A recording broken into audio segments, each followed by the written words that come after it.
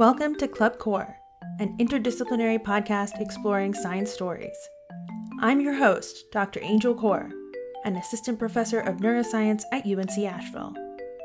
Each episode of this podcast is created by undergraduate students enrolled in one of my courses. So join us as we delve into a variety of topics with one simple goal: to get it less wrong. This week, we bring you a story from the world of opioids. Undergraduate seniors Matt and Blanton set out to understand how buprenorphine can help in the fight against the opioid epidemic and all the ways that scientists are using chemistry to make opioids less dangerous. So here's episode 8, Outsmarting Opioids. Good morning, fellow scientists, non-scientists, and woke listeners alike. This is Matt and Blanton coming at you hot and live through the airwaves to speak to you all about opioid overdose treatments.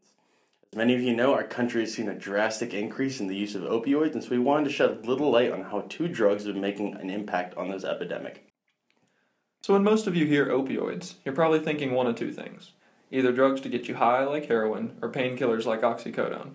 One is associated purely with abuse and has a lot of negative connotation, while the other has been prescribed by physicians for pain relief. The thing is, these are actually pretty similar drugs. Alright, so opioids have this thing called analgesic effects. Most of you people know this as pain relieving effects. At one time or another, we've all depended on these effects to relieve us of small pains like headaches or muscle aches.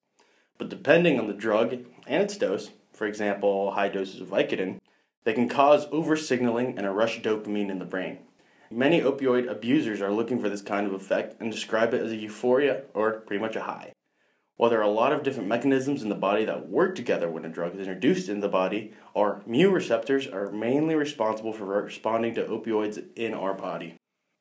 So, when I said both of these drugs are pretty similar, I meant that they both act on these mu receptors in the brain and in the body. And this is actually why most heroin users, about 80% actually, started out on prescription opioids. And about 20% of all opioid prescriptions are abused in some fashion, with about half of those leading to dependence.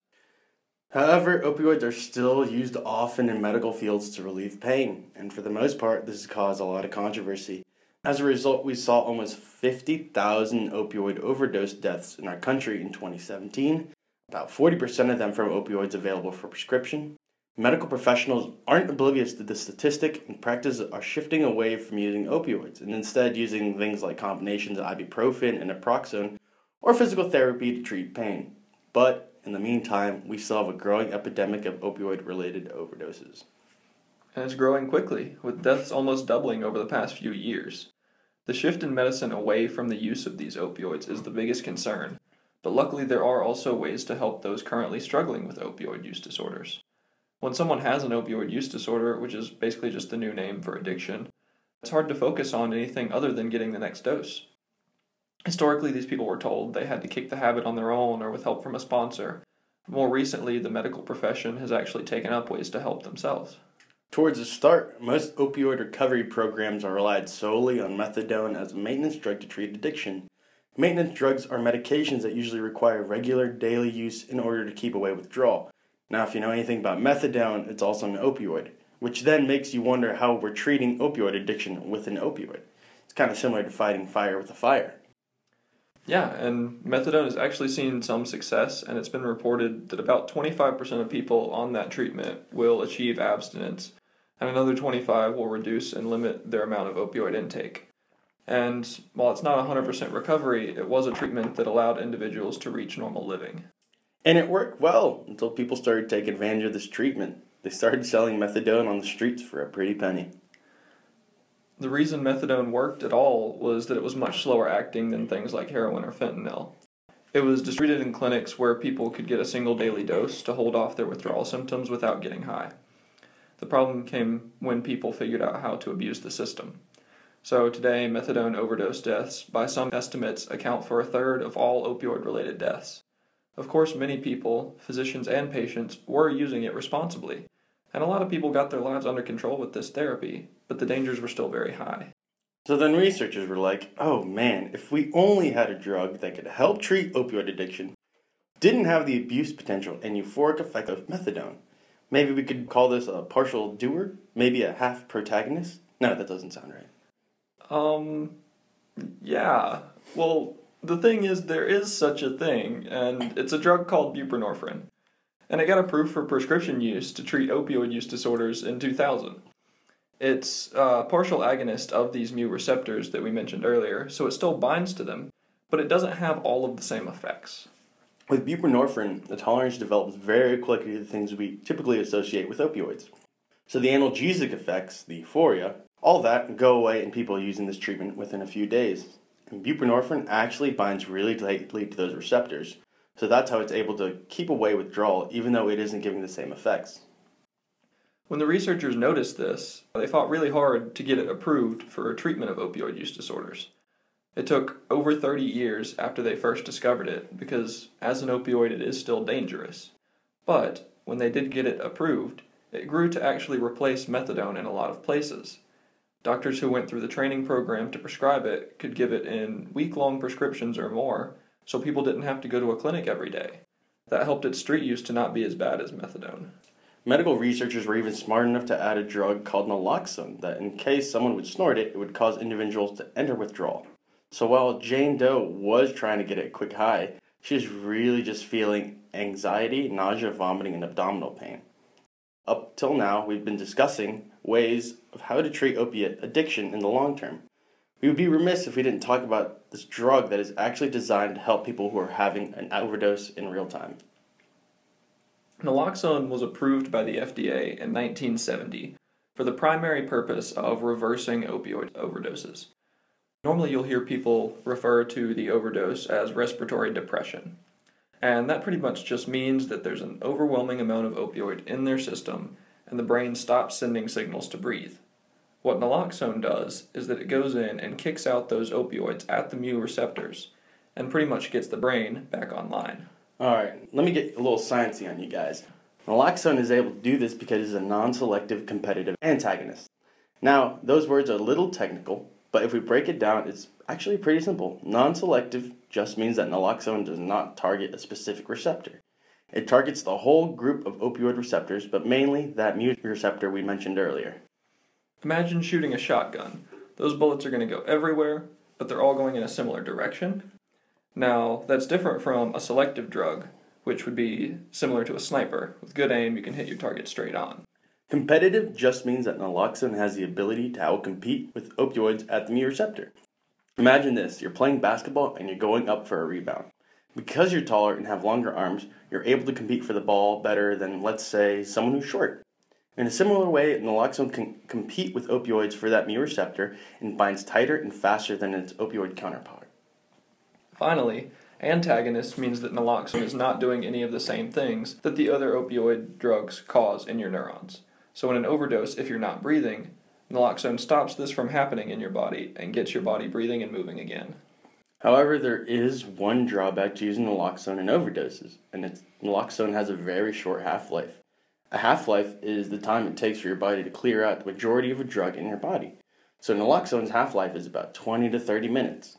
And typically opioids often have half-lives that can be as long as an hour up to 2 hours. And this is bad news because it means that one dose of naloxone might not be enough to treat an overdose. Because of this, it's not unheard of for someone to administer naloxone, have a person regain consciousness, and then soon fall back into another overdose. Medical professionals are aware of this, so small and constant doses of naloxone are recommended following an overdose. Despite that drawback, naloxone has saved countless lives and has been hailed as a miracle drug, which is great news. Not only that, but at the turn of the century, medical professionals realized that if they could combine naloxone with buprenorphine, they could make a treatment for opioid abusers. When the naloxone is combined with buprenorphine, it's usually called Suboxone, which was the first approved combination by the FDA. The other ones are like Zubsolv, but Suboxone is the most common. The combination of naloxone Safeguard with those partial agonist properties makes Suboxone a lot safer than methadone.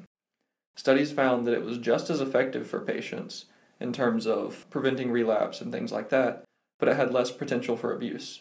The key word there, however, is less. And that less is very important. On the one hand, this treatment is an improvement and is helping a lot of people get their lives back together, to live normally again. And it's important to remember that most of these people needing this therapy need it because doctors gave them opioids in the first place. But, on the other hand, buprenorphine still has its dangers. Reports of children accidentally swallowing it and dying of an overdose began popping up. As its prescription use grew, people got smarter too and figured out how to abuse it. People figured out that if you've never taken opioids before and don't actually have any tolerance, then you can get high off of a single dose of Suboxone all day. Because it binds so tightly, like we mentioned earlier, it can give a really long-lasting high. So this aspect of it that makes it more helpful for those that need it also makes it more dangerous for those who abuse it. A New York Times report gave the example that beaches in New Jersey have problems with young adults getting an all-day high on buprenorphine. And then some prison populations have figured out that the sublingual film form of it can be dissolved on pages of the Bible they're allowed to keep in their cells in order to hide it from the guards, and those pages can then be eaten later for the high. Another big issue is that the regulation of these prescriptions is hard. Most clinics are doing the best they can to help people, but some don't require urine drug screening to make sure the treatment is actually being taken by the patient. This allows for the chance for people to sell their doses and keep getting them. Doctors are required to go through a training course in order to prescribe buprenorphine, but even that isn't perfect. Research has found that the rates of doctors who have been disciplined for malpractice are much higher in the group that has been approved for buprenorphine. This drug makes a lot of money, so it's possible that some of these doctors are prescribing too much of it to try and financially save their practice. And then the stuff is getting out to the public and isn't being used properly anymore. All of this was made worse when Subutex got approved in 2009, and all that is buprenorphine without that naloxone safeguard we talked about. It had been used for pregnant women before that, since the naloxone component was harmful to a developing fetus, but now it's being prescribed as a cheaper alternative to Suboxone. This helped people who needed treatment but couldn't afford it, but it also worsened abuse. So basically, even though buprenorphine is better than methadone in a lot of ways, it still causes a lot of problems. But that's where something new comes in. If medical professionals could take away the ability for Suboxone to circulate around on the streets, then they would have control of where and when this drug is being taken. Most Suboxone treatments are done with sublingual tablets and are taken in daily doses under the supervision of a doctor. After multiple visits to the doctor, they can increase prescriptions so people come in less often, but even more recently, a better solution happened.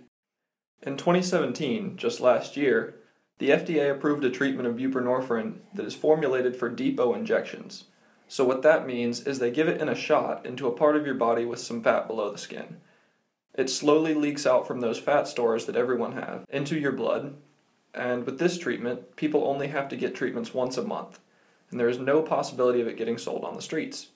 Birth control medication has been formulated successfully in this way, and it's widely used too. Not only does this make the treatment less abusable, but it also makes it more accessible. Current treatments require individuals to take daily sublingual tablets. Compared to this new treatment, you'd only have to go in once a month and get this injection, and the treatment would last the entire month. Now, for someone who has limited access to medical attention and professionals, this becomes a game changer. Now they can seek recovery without having to spend a lot of time in hospitals or clinics to get treatment. And another added benefit for abusability is that when people are on this, if they did take other opioids, they would not get nearly the same amount of effect. This is because of how tightly the buprenorphine binds to those mu receptors. It can actually block out other drugs like heroin from getting to the receptors to some degree.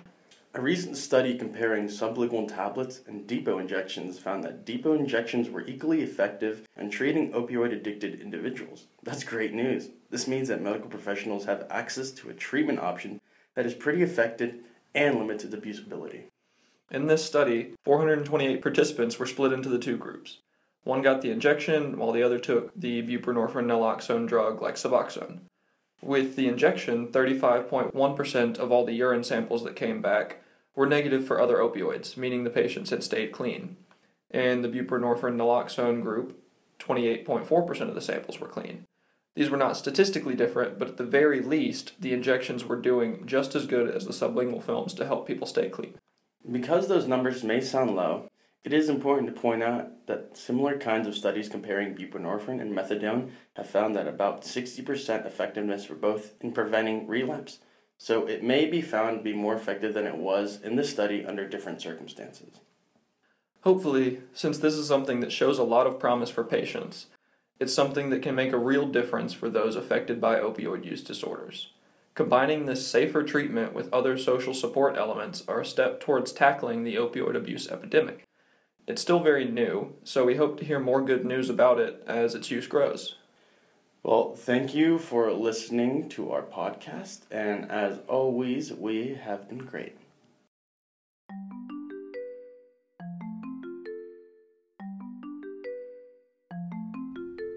Club Core is produced by a multidisciplinary team of students at UNC Asheville. This episode was researched, scripted, and hosted by Blanton Gillespie and Matthew Barrera as part of a neuropharmacology class project during fall 2018. Blanton and Matt did their own recording with additional sound engineering by me, Angel Core. Jessica Fox wrote our theme music. Special thanks to the UNC Asheville Audio Studio, and thank you for listening. You can find show notes including links to the research discussed in this episode at clubcore.com/podcast/episode 8. If you like this episode, please share, subscribe, and review. And if you have a question you'd like us to explore, drop us a line. You can find me, Angel Core, on all the socials at Club Core. We'd love to tell your science stories so we can all get it less wrong. Until next time.